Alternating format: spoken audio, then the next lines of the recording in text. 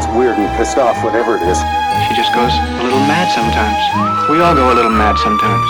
Game over, man. Game over. What an excellent day for an exorcism.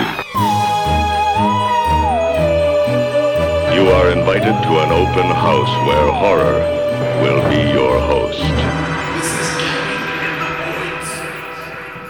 Don't fall asleep. I feel like I'm going to take the subject of today's podcast very personally. Oh, why's that? Well, because we're talking about calamity at sea, Mm-hmm. and I'm a lifelong sailor. Mm-hmm. And I'm also the most incompetent sailor you've ever met in your life, to the point now where, like, my dad actually gets very nervous if I ever ask to go sailing in his boat with him. Because I'm like an albatross. Like, I'm just a curse on the boat. Oh, okay. Yeah, just hanging about the necks. Okay. Yeah, any time something has gone wrong on my dad's boat, I've been aboard. So do you think it's like, have you been like, you know, like cursed by the evil eye, or you're just really incompetent? I'm just really incompetent. Oh. I'm going to own this. I'm not putting it down to a malevolent spirit or a poltergeist or some kind of sea beast or an ancient mariner's curse. Oh my God, is this going to be like The Shining? If we go back and look at like all of the pictures of like all the great sea disasters, there's just a picture of you at the bar, like at the bar of the Titanic, just like, yay, we'll sail forever. Oh. Showing up in lithographs like Pennywise. Yeah. It's just you on the Lindenberg. This is the way of the future. Oh. Like an old seafarer's map with the monster that shows the north, but it's just me dropping a vital component into the ocean, which has happened. Oh. Yeah. Oh. Yeah, my friend used to take me fishing quite a bit, and his rule was when there was any time something was crucial that needed to be done to the boat, I was not to touch it. Passion fingers, he called me, because anything I touched, I fucked. Oh, that's. I'm not sure if you're in the Navy. I'm not sure you want to be known as Passion Fingers. No. I'm just saying. That's probably the worst nickname you could have. And both my parents were in the Navy, and I was born. I might be like some kind of chosen one, some kind of Damien. I was going to say, yeah, the complete opposite of like, oh my God, yeah, maybe you are. Yeah. Maybe if we shave your head. There's just lots of nautical 666, an SOS. Oh my God, we'll shave your head. There's just like an SOS etched onto your skull. That may have been from the beer bottles I've taken over the head over the years. Yeah, okay. Makes sense. Yeah. It makes sense. I've never seen you at the ocean, but what you're saying, I just look at you and I'm like, yeah, no, I totally see it. I do look like a sea creature, though. I look like I belong sunning myself on some very, very large beach after swimming for many and eating octopus, and I look like a large seal. Wait. Oh my God, now I'm just waiting for like David Attenborough to come in and just like narrate your life. And here goes John off on his day's adventures. Rolls into ocean. He can spend 3 minutes underwater. He's the least efficient hunter in the animal world. Oh my God, it's the only seal I've ever seen just sort of like lay there with his mouth open and hope that a fish accidentally swims in. Oh, look, a cave. Yum, yum, yum, yum, One of those ones that happily lives in captivity. The fish are frozen, but what are you going to do? Yeah, what are you going to do? Frozen kipper never hurt anyone. Oh, did it though? Are you thinking sex toy? Because those things, when you freeze the gills, man, they're like a Chinese finger trap. They'll go in, they will not come out. I would just like to say to our listeners out there that apparently reports of sex injuries at emergency departments have increased by over 200% since lockdowns have begun. And at what point did they realise that we need an epidemiological study? Because we're seeing so many presentations of carrots and light bulbs. And just as a side note, usually you bring dinner over here. So you come to my house and you bring over some delicious vegan thing that I then, as soon as you're gone, I'll drive to Macca's and get a burger. Oh my God, just die inside. I don't really, but I just want to make you feel bad. And tonight I'm cooking you dinner for a change. Uh-huh. And while I'm doing it, it's a very green, heavily pesto pasta dish. Mm-hmm. And you're talking about this sex toy you found online that is an alien, some kind of alien carapace cloaca thing. Okay, the first thing that we want to discuss is the fact that I was doing it for research, okay? Yeah. This wasn't just me Christmas shopping. Your Honour. Dear Santa. Tell it to Judge Judy, you fucking miscreant. Don't tell me how to live, all right? I can do what I want. I pay the bills up in this house. That is a Dee Snider song I would have paid to see. I'm not gonna take it. Let me stick it in me. No, you know what? I am going to take it because it's my choice if I choose to take it as a strong, independent woman. Woo! Yeah. All the ladies are independent. Take one up for... I got nothing. Yeah, let's see all those fucking liberals who've just gone straight back to brunch now that Biden's got in. Let's see them fight for your cause. I want the right to an alien sex toy that will deposit eggs into me at the moment of orgasm. My body, my choice. This is why a woman ran in front of the king's horse. What? Well, that's the start of feminism, isn't it? Emily, what's her name? Ran in front of the king's horse at the Grand Nationals, basically started the suffragette movement. Oh. Don't make me badly mansplain feminism to you. Oh my God. I'm sorry, I don't know the last name of like every woman in recorded history. Shut up. There was a woman, she protested. Many women have protested. Shut up. Explain feminism to me. Yeah. So this is why women are bad luck on ships. You know what? This is why you keep getting beer bottles knocked over the top of you. Yeah. Oh my God. How many ships have I sunk? None. How many ships have you sunk? 2. Nah. Yeah. Yeah. So shut the fuck up. My dad sailed his boat all over Spencer Gulf in South Australia. The first time I jumped on it, the mainsail split from top to bottom and turned to ribbons, and we were stuck in the middle of the Gulf with no motive power. Oh my God, you really are cursed, I'm aren't cursed, you? yeah. You're just some kind of sea witch. Yeah. Yeah. Oh, okay. That's okay. I'm taking that. Don't get on a boat with me is what we're saying. No, but I just took a minute and I was just picturing you with like a mermaid tail and like a little clamshell bra. Oh. Just like promising young 16-year-olds like legs if they give you their voice. My name's Madison. See, that's what Splash would have been like if John Candy was Madison instead of bloody, what's her name? I can't even Daryl Hannah. Daryl Hannah. Uh-huh.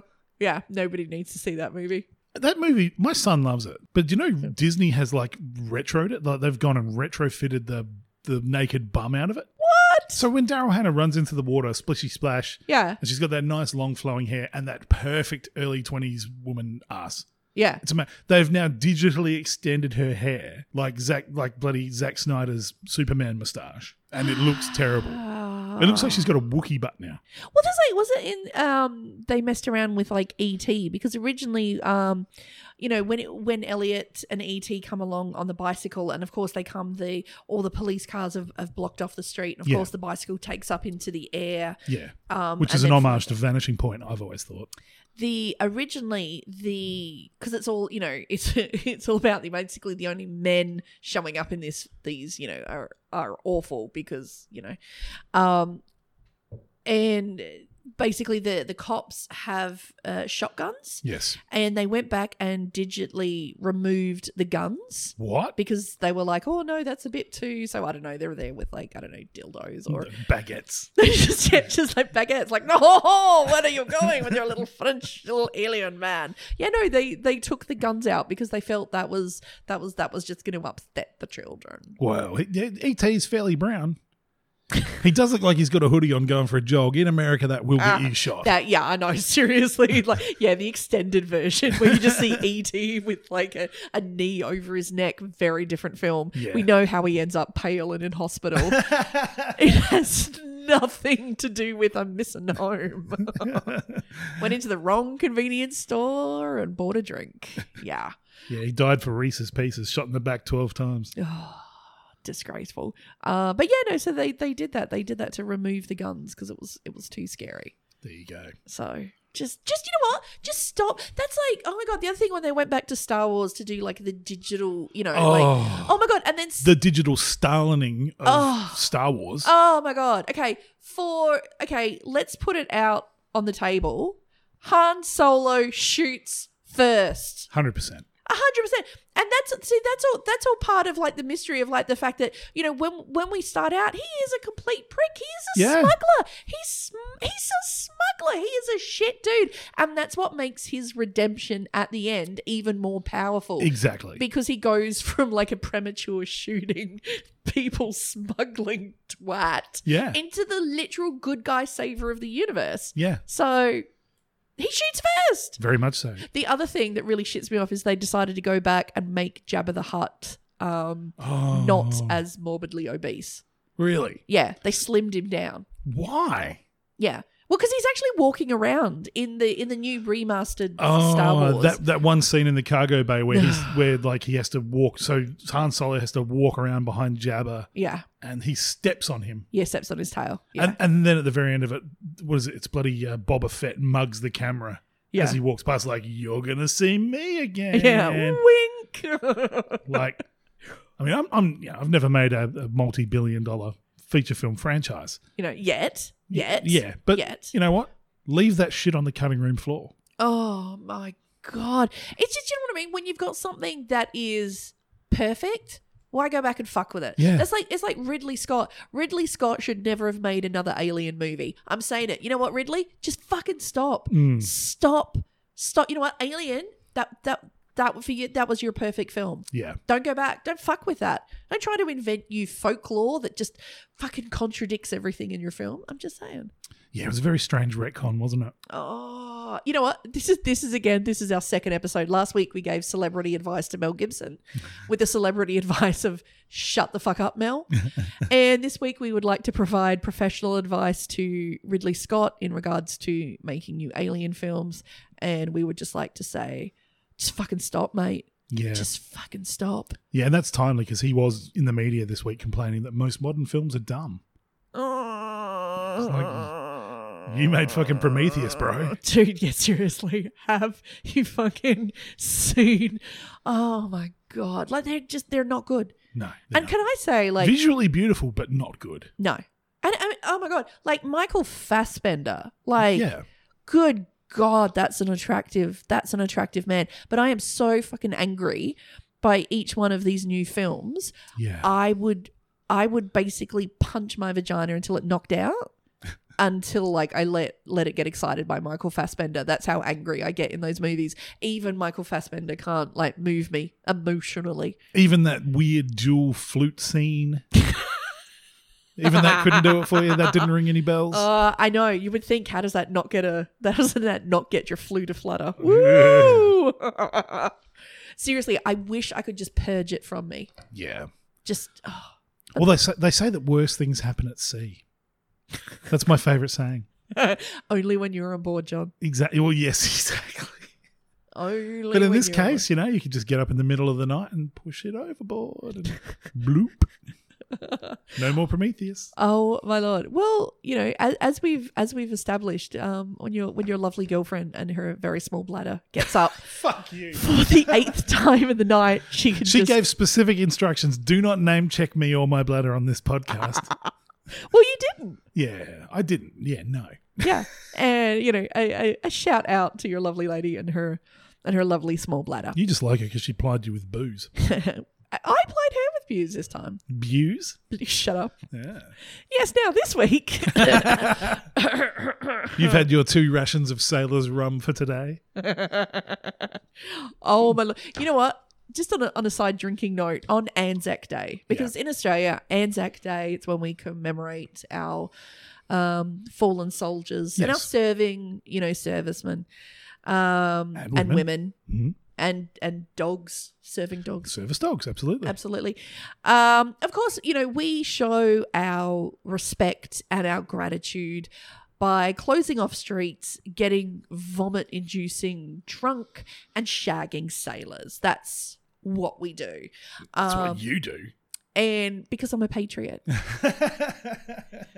And I remember my friends always like to remind me of the year we'd been having a very, because you get up at dawn, you know, crack of dawn service, and this rum and milk. This was like well into the beginning of the evening. Yeah. To which I bought a lot of people some shots, and as we did our shots, I downed my shot with the exclamation of "I love seamen." That was a good year. I can imagine. Remind me to tell you about the guy with one leg. That's another. Does that have to be told in limerick form? Or explained with interpretive dance? Might need a couple of more drinks to tell you about that one. Okay. But now this week, if you haven't figured out why we're blathering about the ocean, we are diving deep into its waters. Now, the ocean is a harsh mistress, and even if we live 1 million years, we will never know all of her secrets. Unless, of course, you believe in paleontology. No. No, okay. God put dinosaurs here to test our faith. Now, we think there are no undiscovered places left on Earth, and so we have moved our curious selves into space. But the plain truth is we've only explored really about 5% of the world's oceans, its trenches and its caverns. But I don't look at that. I look at it as 5% explored. We do that to convince ourselves that we are safe, because no one wants to admit that we have no idea about 95% of what lurks underneath your tiny little exposed feet as you coyly paddle at the darkness below you. Ironically enough, many sailors have explored more than 90% of your trenches and caverns. I'm a patriot. And I love my country. And they love my country. Hey, a land of sweeping plains.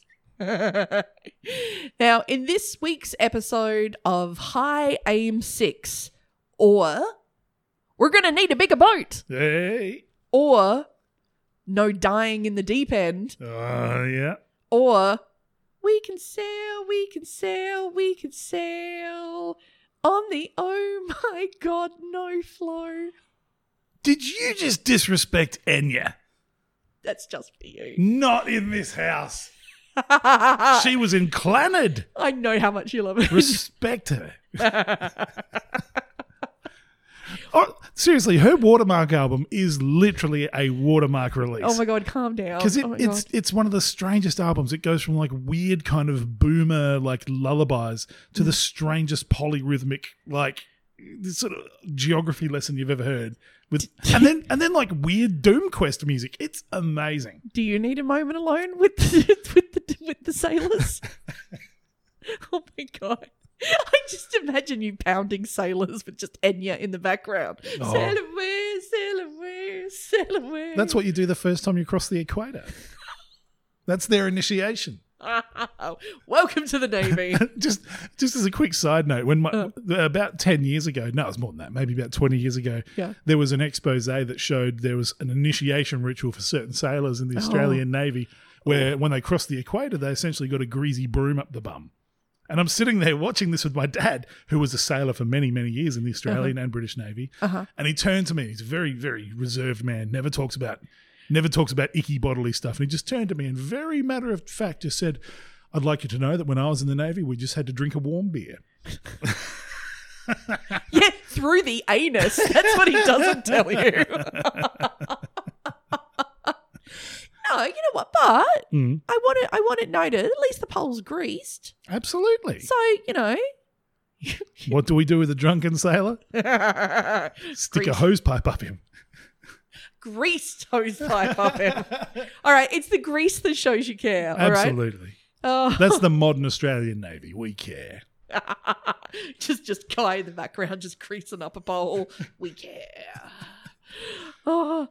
Now, every culture that has crossed the seas has stories about the deep, dark blue, from wanton women that would lure men to their deaths, to giant creatures the size of warships, to deformed creatures more teeth than brains. You know, I always find it, they think now that mermaids were in fact either just seals or manatees that were seen from a distance, and basically just, you know, ye olden sailors were so dehydrated, blinded by scurvy, and just like so desperate to put their dick in something that they literally like died like jumping overboard and chasing sea lions. Trying to molest sea lions. I don't know why I think it's There was no sunglasses back then. So all their eyes just got burnt out. All I can say is, oh my God, to now when the David Attenborough crew shows up to film seals. The seals, that's why the seals are just so placid because they're like, oh my God, at least this one hasn't got his dick out. It's trying to sing me a love song. No, I don't want your rum. Yeah, well, fucking pervert. Now, countless cultures have stories of ravenous beasts that would plunder ships for their cargo or their crew. Cultures have stories of crews going mad, mutiny, and even cannibalism. Wow. And some have stories that simply cannot be explained. One of these stories takes place in Australian waters in 2003. Just quickly, the scariest maritime story I've ever come across comes from the United States of America. Ooh, I know we're not focusing on this one. It's from 1989. Uh-huh. And it's Adam Sandler's first feature film. Oh, God, no. Called Going Overboard. Adam Sandler is a cruise ship waiter fishing for laughs. Somewhere between seasickness and murder, his killer comic discovers the power of laughter. 3 seconds into the first preview for his feature film career, there's a fart. You know what the irony is? The tagline is it's about him discovering laughs. Yeah. Not one is discovered in this film. Not one. Once you sent me the preview for that, I looked it up on IMDb. Do you want to know what its rating is? 50%. It's 1.8. Oh, really? Wow. 1.8. Wow. That's fucking low. That's like wedding video low. It's oh my God. What did you think of it? Oh my God, I really wish I'd actually I had oh God, I wrote it out. I've forgotten the bit of paper. I actually put one of someone had actually reviewed it. Yeah. And basically the title of their review was "This movie sucks ass." And they go on to explain that this is after beholding the ridiculously ridiculously sickening script. Yeah. This is the worst film ever made. Ever! Multiple exclamation points. And this, the first part of them was saying, look, full disclosure, I'm an Adam Sandler fan. Yeah. But I looked it up. It's got a young Billy Zane. Exactly. And a young Billy Bob Thornton in it. Just imagine auditioning for Titanic and they're like, have you ever done dramatic stuff on a boat? No. Deleting his Have not.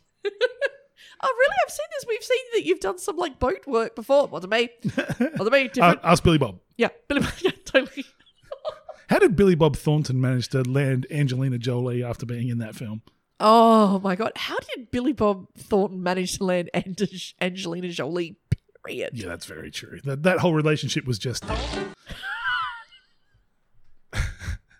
Hey, what are we calling this episode? Are we calling it the Oh My God No Flow? Or Steamboat William H. Gacy? Oh God. Oh, get fucked. That went. This isn't going too well, is it? A real quote from the movie. Oh my God. Actually, I looked it up. Apparently the budget for the whole film, including press, was $200,000. Most of that cocaine? Yeah. Yeah. I was looking at it and I'm like, oh no, they rented the camera for the week. That couldn't have been more than $9.95. Fuck, that's so cheap. Yeah.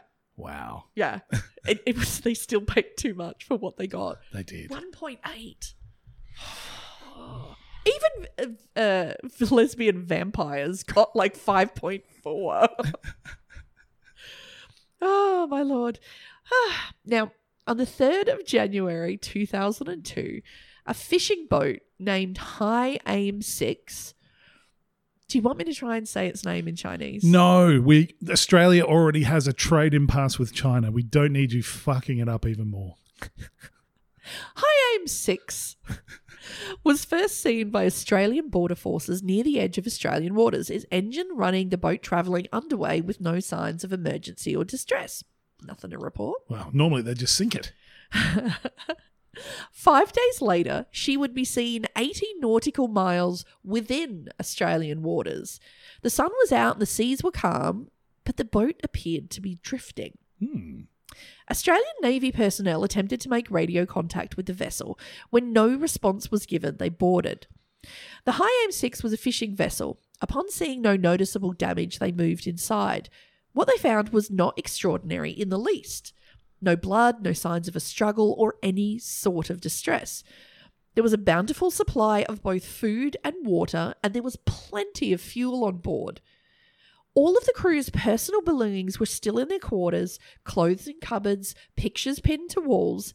Even several of the crew's toothbrushes sat serenely in their place. Everything you would expect to find on a boat, just as you would expect to find it. Everything except a crew. I reckon I can solve this right now. Yeah. They've just gone, is that the Australian Navy? Is that a greasy pole? Get it, jump, abandon ship. Swim for it. You will never get my freedom. Never get my asshole. Oh my God. That could explain why not one living soul was found on board. They just died holding their buttocks. There were no bodies and there were no clues as to where they had gone. All they knew that the engine was dead and the rudder was locked. This would cause the vessel to move in one direction rather than floating around in circles. Yeah. Now, the High Aim 6 was a Chinese-owned fishing vessel that was registered in Taiwan but flew under an Indonesian flag, which I know it sounds complicated, but to this day is a common occurrence. Yeah, I've done this with Tiranas. Yeah. The High Aim 6 sailed from southern Taiwan on the 31st of October 2002 to Indonesia, where they took on their new crew. Now, the captain and the ship's engineer were both Taiwanese nationals. The rest of the crew consisted of 10 Indonesian men that had been hired through recruiting agencies in Indonesia to fish in waters near the Marshall Islands. Now, the owner of the vessel said that he last spoke to the captain by radio telephone in late December 2002. And he says the captain raised no concerns with the boat or with the crew or any talk of mutiny. Right. So what happened between the end of December and the 3rd of January? Christmas. No one wants to be stuck on a boat with other people during Christmas. Really disappointing Secret Santa. Yeah. Did you get me a greasy pole? Oh my God, I said season 6 of Friends. Oh my God, you know I have 5. Tell me you kept the receipt. Now, a search mission was launched and 73,000 nautical miles or 13,500 kilometres were searched in every direction. Still, no trace of any crew members could be found. Fuck. Now, one theory was that the ship had perhaps been smuggling illegal immigrants into Australia. However, the ship was filled to the brim with fish, which supported the theory that it was a fishing vessel. Yeah. And there were no hiding places that were discovered that could have hidden people. Yeah. And if this was a smuggling operation, then why would the crew have also fled the vessel, and why not take their belongings? And then why not merely sink the boat to cover their tracks? Now, the thing you got to remember here is 2002, sort of 2001, 2002 was the start of the Australia's, frankly, very brutal offshore immigration processing. Essentially, there'd always been what they called unlawful arrivals, which was essentially asylum seekers, be they economic migrants or otherwise, coming into Australian waters. It was John Howard, easily the worst prime minister we had prior to Scott Morrison, who decided it was a really great way to wedge the electorate, and he turned it into this highly weaponised political argument where they built basically offshore tent. Mind you, the Labor Party kind of developed this policy as well. But this isn't very funny. I'm just giving you a history lesson. Look, say what you will about John Howard as a prime minister. He was a very small little man. Yeah. And he really loved sport, and he would often wear his sporting team's tracksuit and then would be like shown like jumping around really excited like a 5-year-old child. Yeah. And bless him, you had to love him for like that. His dedication to his sport was priceless. Yeah, he loved rugby and power walking. Yes, oh my God bless his little heart. Yeah. The point I was making is, though, that back then, just as this was happening, there was no real systemic attempts that I'm aware of to hide or destroy boats, that kind of stuff. Because back until then, we basically used to just intercept them and bring them to the Australian mainland. Unlike a few years later, where essentially they would set fire to boats in the middle of the ocean and people just fucking swam for it. Well, you just turn people back. Yeah. Well, now, the boat was found 250 kilometres off the west coast of Broome in Western Australia. Yeah. Now, with a local population of around 13,500 people, it is most likely the local residents would have noticed people arriving out of nowhere with no transport. Have you ever been to Broome? No. There is no way they would have not. There's no way they would have noticed strangers coming in. I once did a comedy show there where afterwards a mobile DJ drove us into the middle of the desert. I thought I was going to wind up in a shallow grave. Yeah. He unloaded his DJ equipment. Yeah. The middle of the desert. Yeah. Turned it on, and out of dunes and just caves and shit, backpackers came out like zombies, and this rave just happened in the middle of the desert. Yeah. Because no one pays to sleep in the backpackers. They'll just sleep on the beach and in the dunes. Yeah. Yeah. But there's still like the locals, like they know they're out there. Yeah. You know, so yeah, they But the entire town's economy is tourism. So you could realistically do a very successful people smuggling operation from Broome. Well, no one was noticed, and no one purchased a plane ticket out of the town. It's too remote to work to the next town. No lifeboats were ever found on the shoreline. And the thing is, with it being peak box jellyfish season and the warm oceans packed with this beautiful but deadly creature where their stings can lead to death, no bodies ever washed up on shore. And it was unlikely that somebody you couldn't swim through. No, it's crocodile country. Yeah, like, you know, there'd be something left. Yeah. Now, others suggested that the boat may have run out of fuel, but that was dismissed as there was still plenty of fuel, food, and water on the vessel. So, you know, again, if you were going to like smuggle people, why would you bust your ass filling up to the brim with fish? I'm going to pass the time. Rex Hunt's fishing adventures, yibbida. Now, the other thing is, if the ship had run into trouble, why had the captain not used his radio phone to call for assistance? No distress calls were ever recorded. Right. And the owner of the vessel has noted at the end of December talking to the captain on the boat. Yeah. So it was capable of making long distance communication. Chinese fishing vessels aren't known for their strict record keeping, though. No, but they did have the satellite phone. Yeah. So, you know, if a distress came, they could have called. Yeah. And there were also no lifeboats. Lifeboats? Lifeboats. They were eaten by ducks. No lifeboats.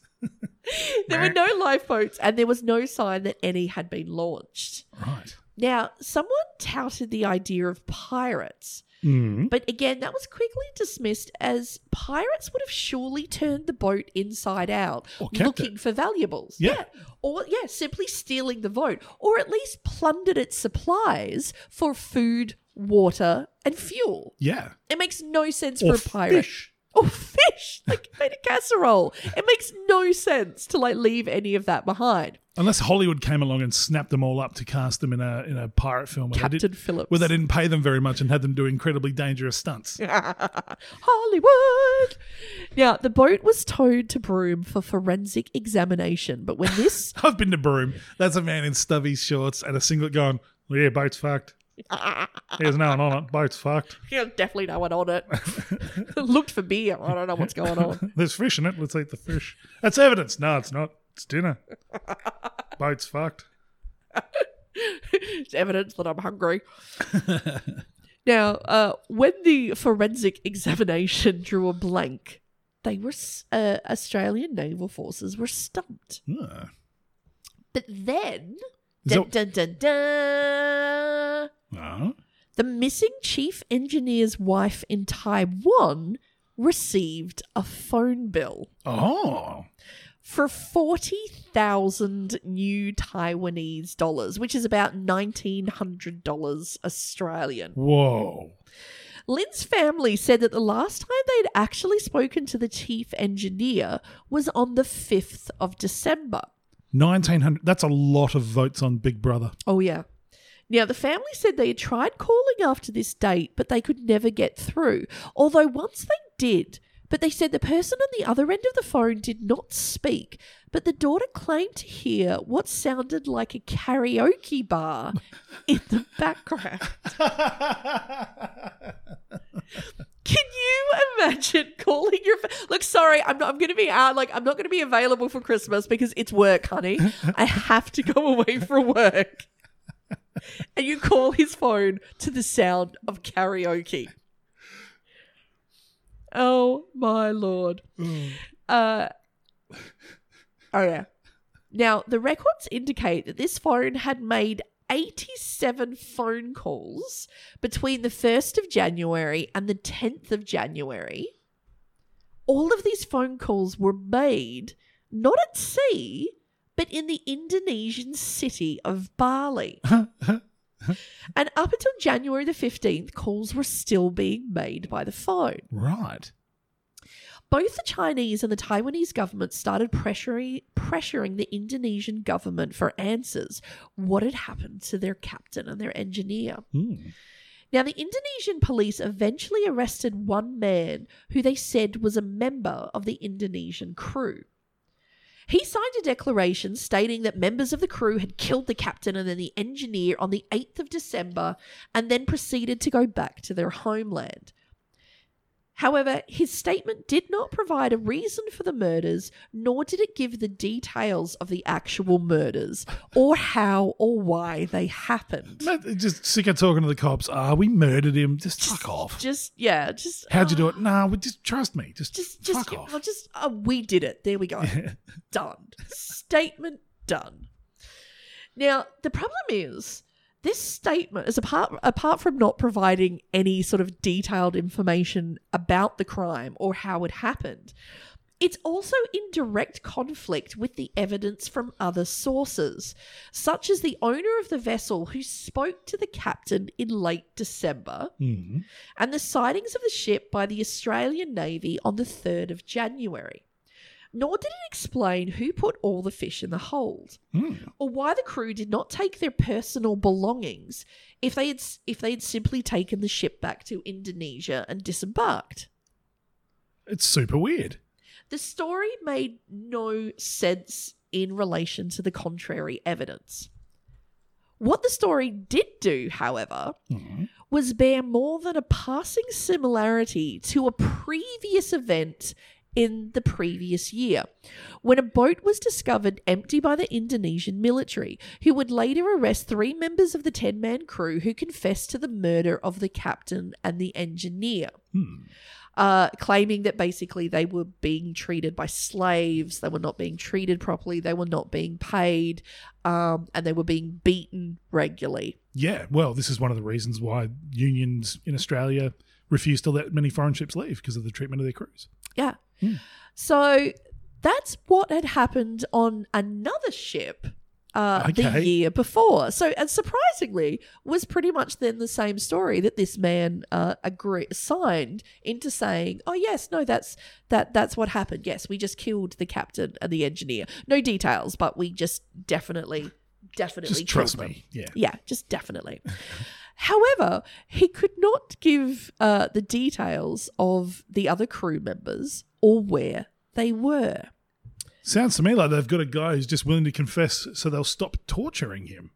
The other thing to note is no other crew member of the High Aim 6 would ever be found.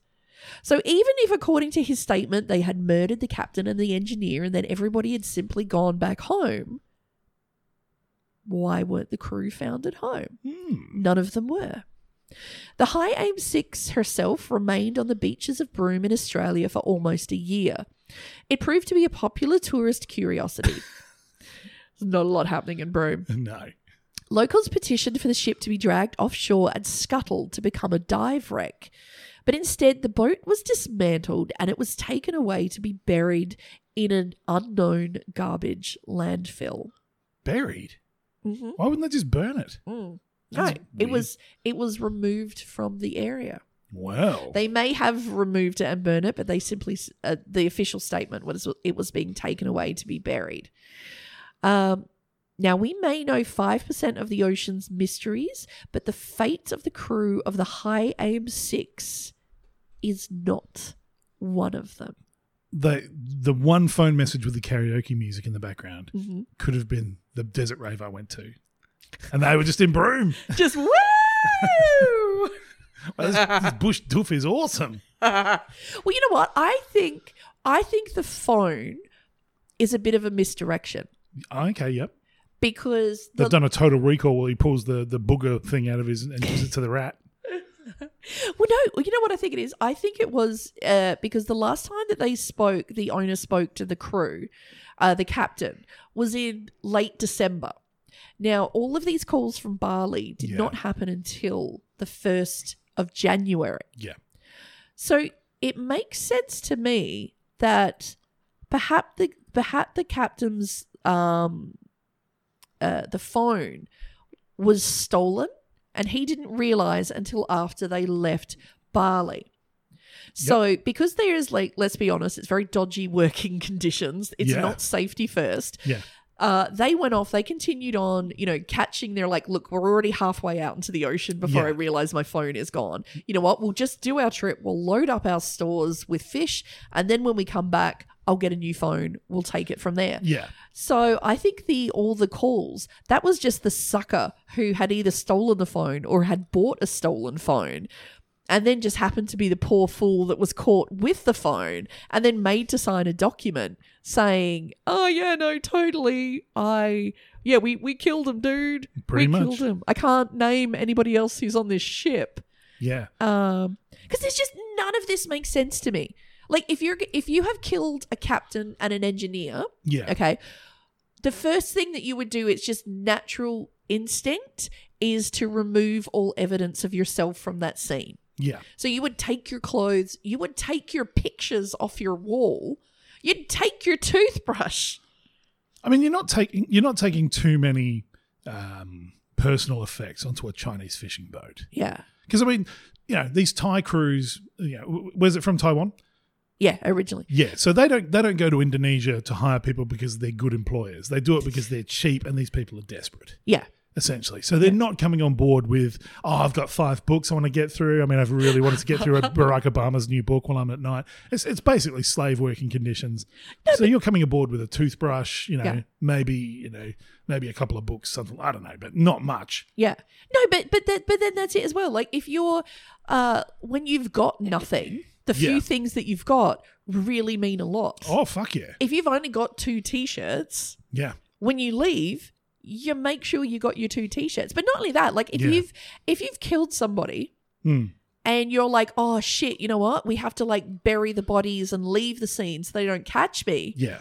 Wouldn't you take your picture of your wife that you've just sticky taped next to your bed? Yeah. I'm just saying. I've got 2 theories. Uh-huh. Number 1, it's the Chinese Navy.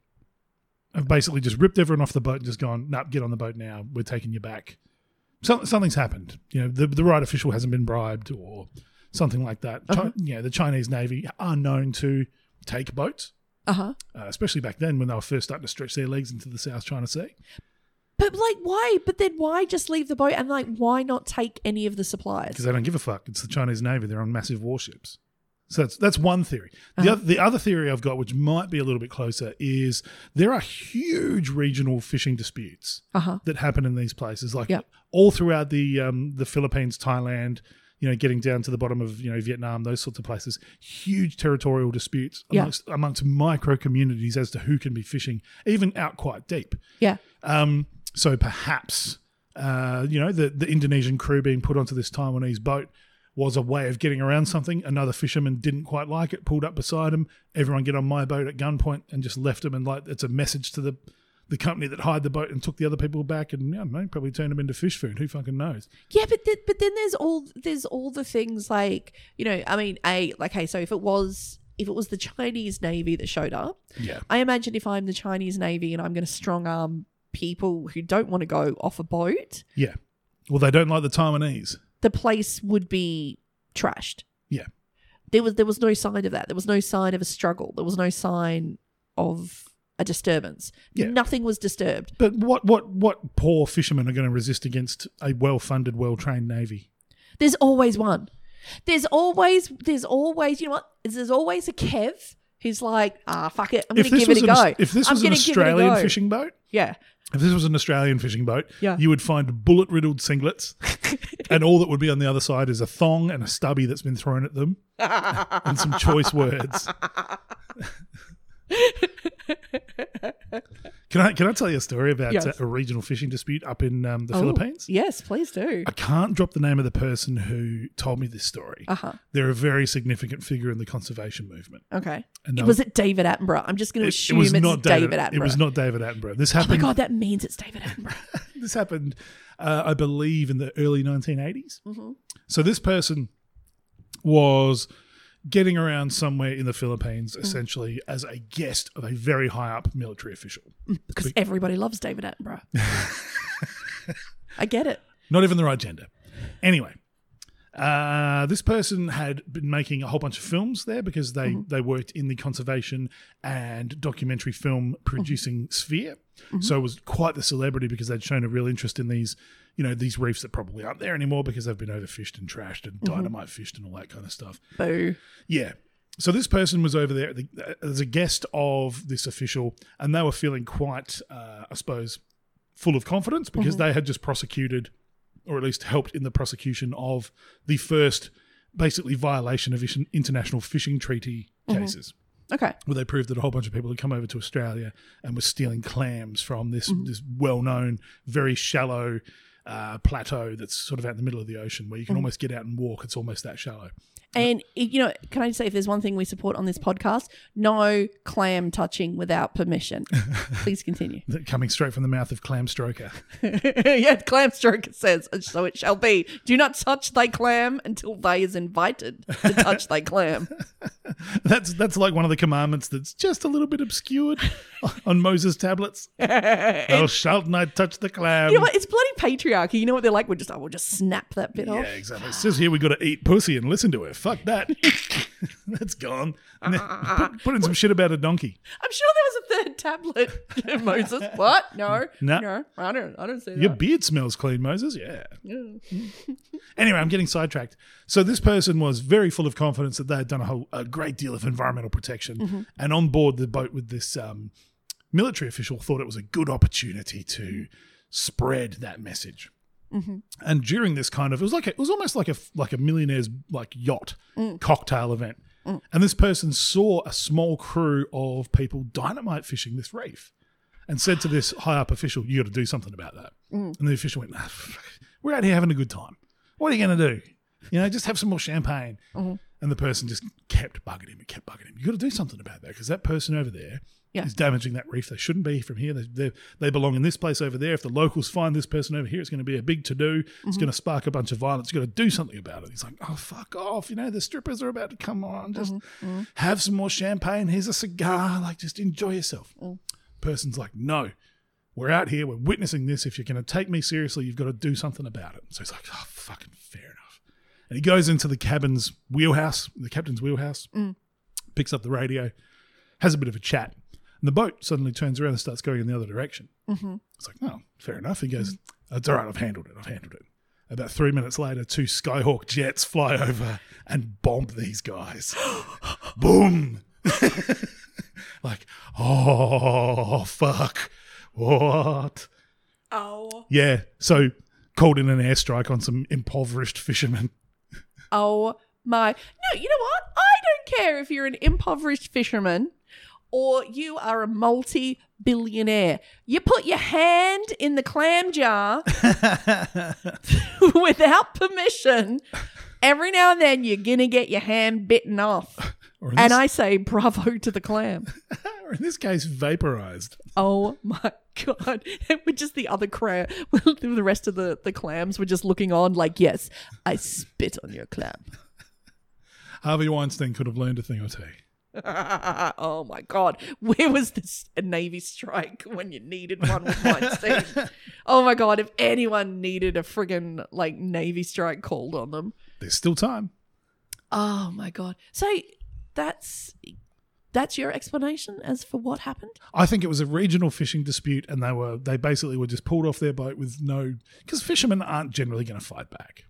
They're simple people. They're non-violent. They just want to get on with their lives. They just want a job, which is why they've taken this horrible pittance labor anyway. Mm-hmm. They're not going to die for their fucking captain. There's, No, but then it wasn't just the poor fishermen that did. Like the captain and the engineer were never seen again. Yeah, well, they were probably thrown over the side of that other boat.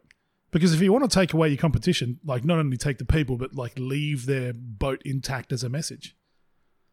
So you think that's why everything was left intact as a warning? That or aliens.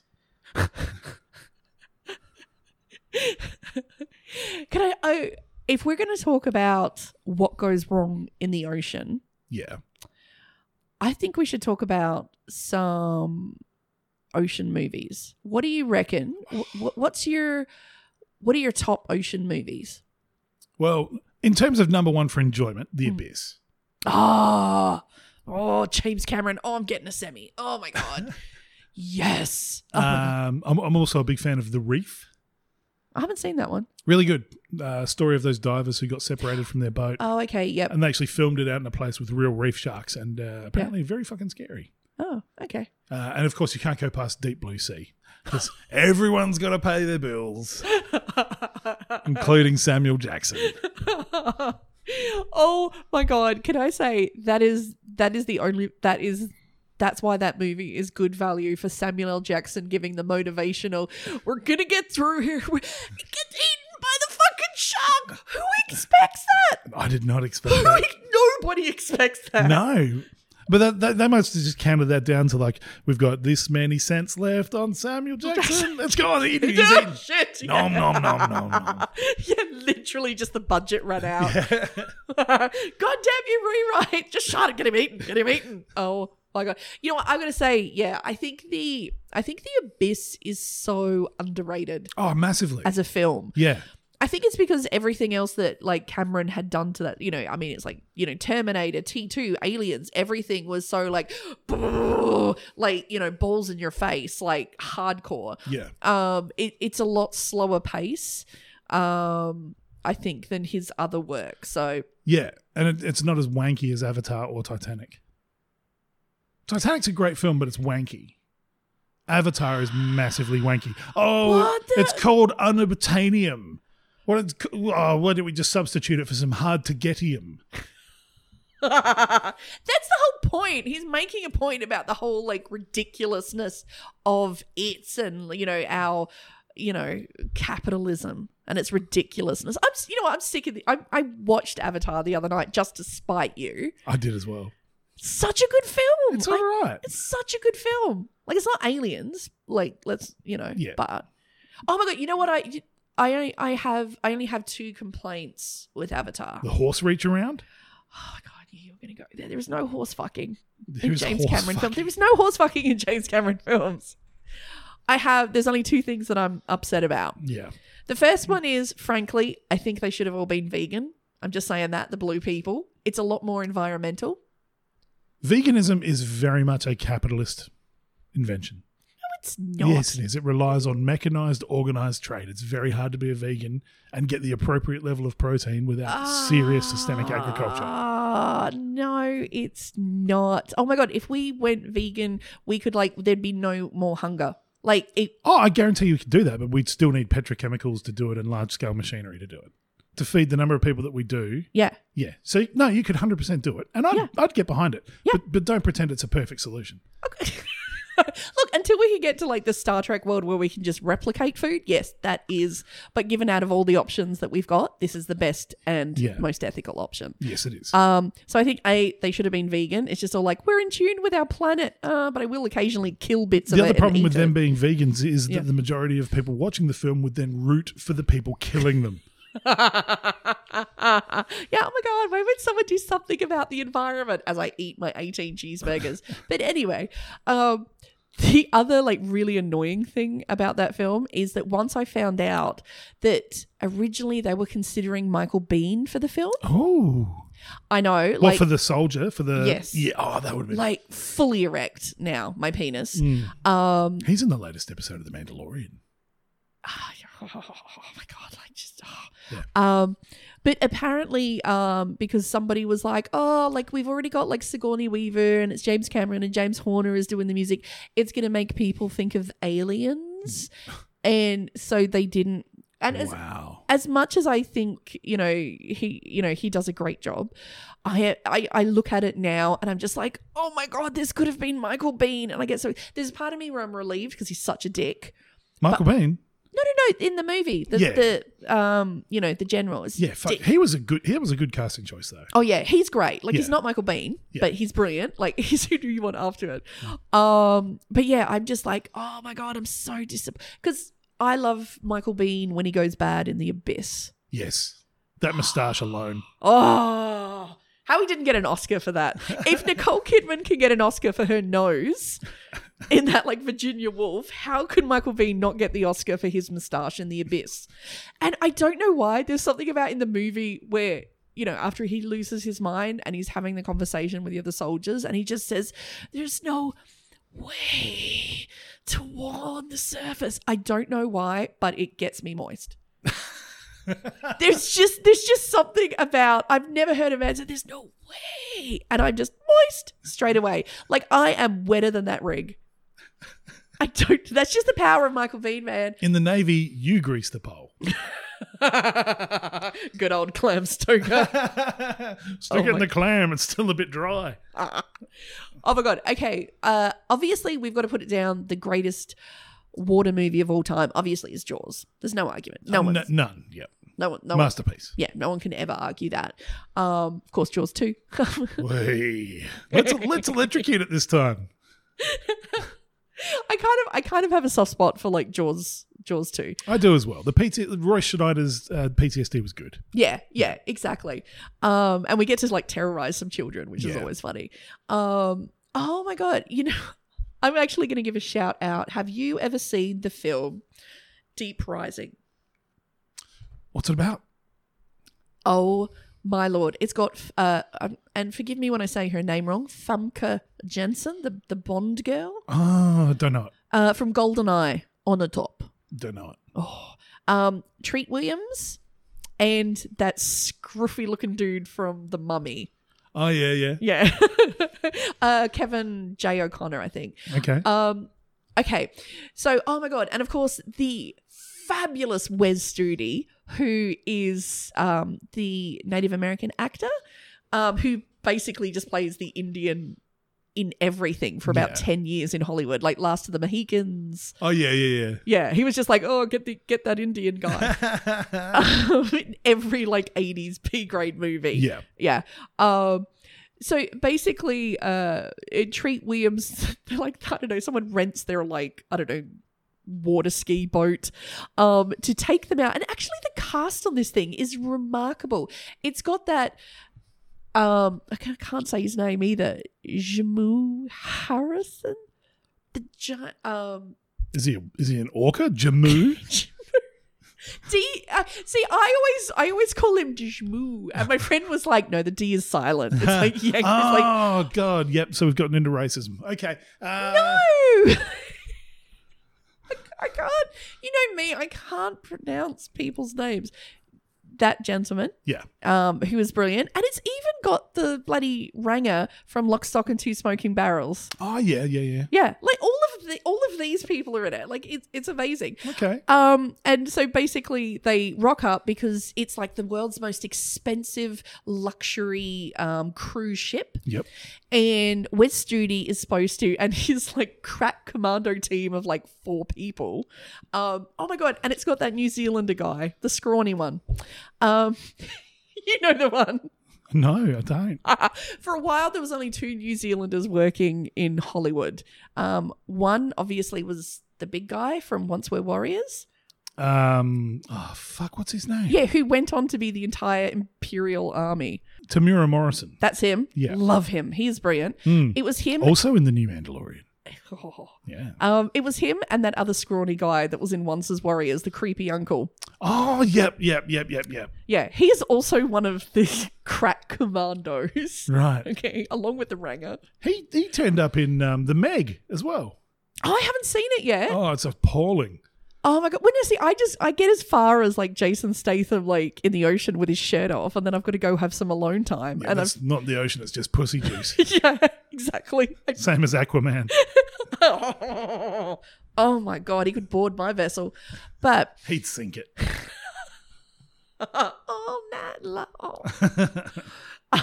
Anyway, yeah, so the commandos get onto the ship because they're supposed to, like, you know, take it hostage and then basically sink it because the guy has overspent. So he wants the insurance money. But they get to the boat. Nobody's alive except Fanka. Yep. And she's like, oh my God, some like leggy octopus thing ate everybody, including one of my favorite death scenes because a woman gets pulled into a toilet. Like, actually into a toilet. Like, Death by dad joke. Like, Mum's in the toilet. Get her out. I can't think of a worse way to go. She literally, like, when the tentacles, she's like, she goes into the toilet and she sits on the toilet. But then you hear like a like in the pipes and you're like, oh, I'd get off the toilet if I was you. There's so many horror films in dad jokes. I'm hungry. Hi, hungry. I'm dad. Yeah, so yeah, Mum gets like sucked into the toilet. It's brilliant. And so then basically it's Treat Williams and Wes Studi and his shitty crack of ex-commandos. Oh God. Fighting tentacles. Oh no. But it's brilliant. Deep Rising. Yeah, Deep Rising. I will have to watch it. It is just B grade schlocky greatness. It's so bad. It's great. Here's a call for a really good ocean-based movie. Mm-hmm. When the remake of The Thing, or at least the prequel to The Thing, was made in the early, was it like 2012, 2013? Around then? Somewhat. It's not bad. I originally thought it was going to suck, but it's actually quite respectful of the Carpenter film.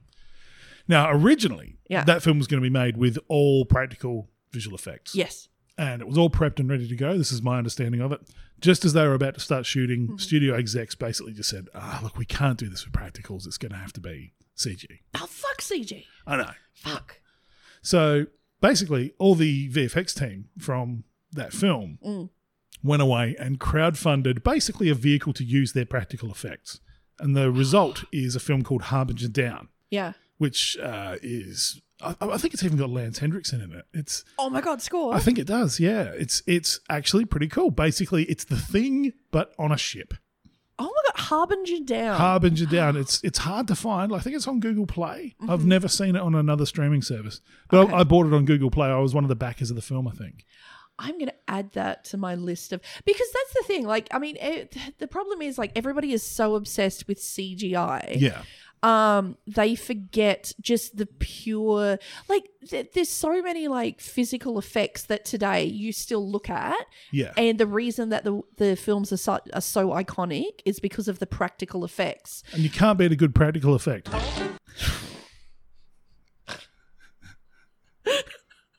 This is, oh my God. So when you say every boat goes down, is it because you cause an accident or people literally put a hole in the boat? Just drill a hole in it. Just to make it stop. Fuck this. He's starting another set. Quick. Just fucking. If I ever get booked on a cruise ship, you know that boat is going down. That's what's going down. Oh my God, did COVID start with people just trying to get away?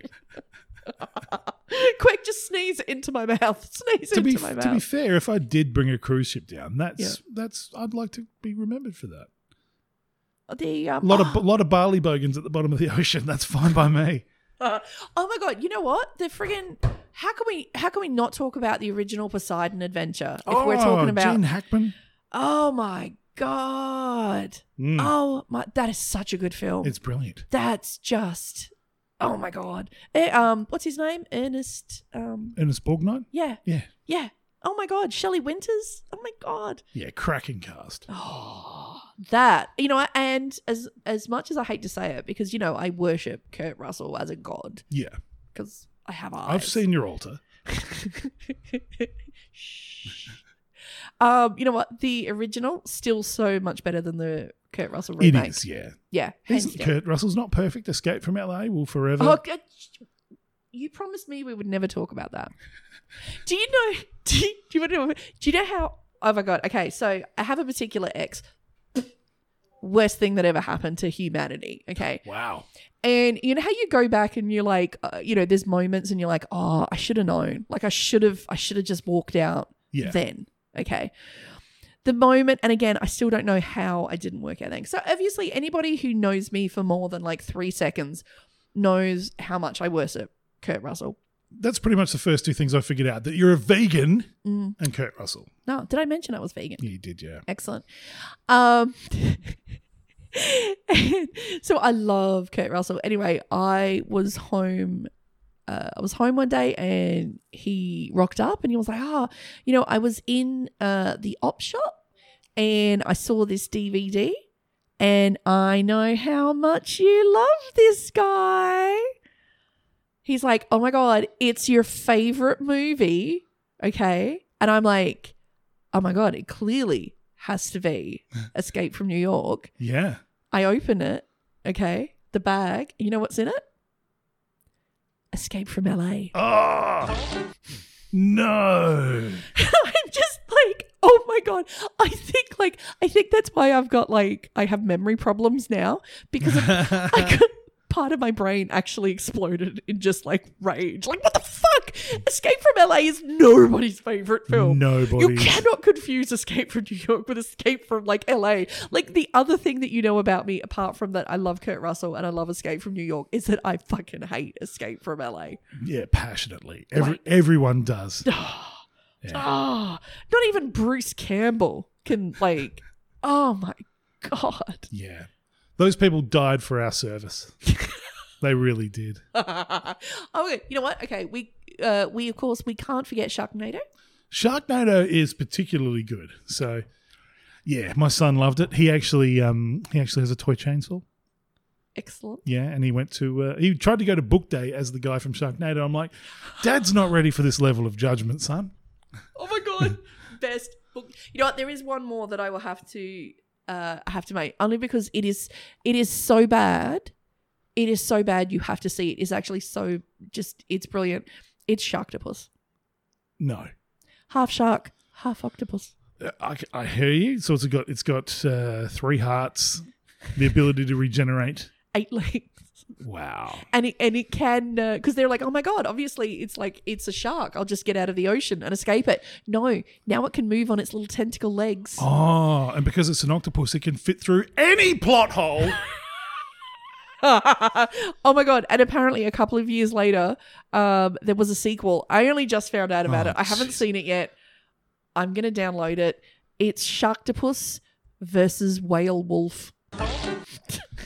Jesus fucking Christ. After the success of Sharktopus versus Terracuda. This isn't going too well, is it?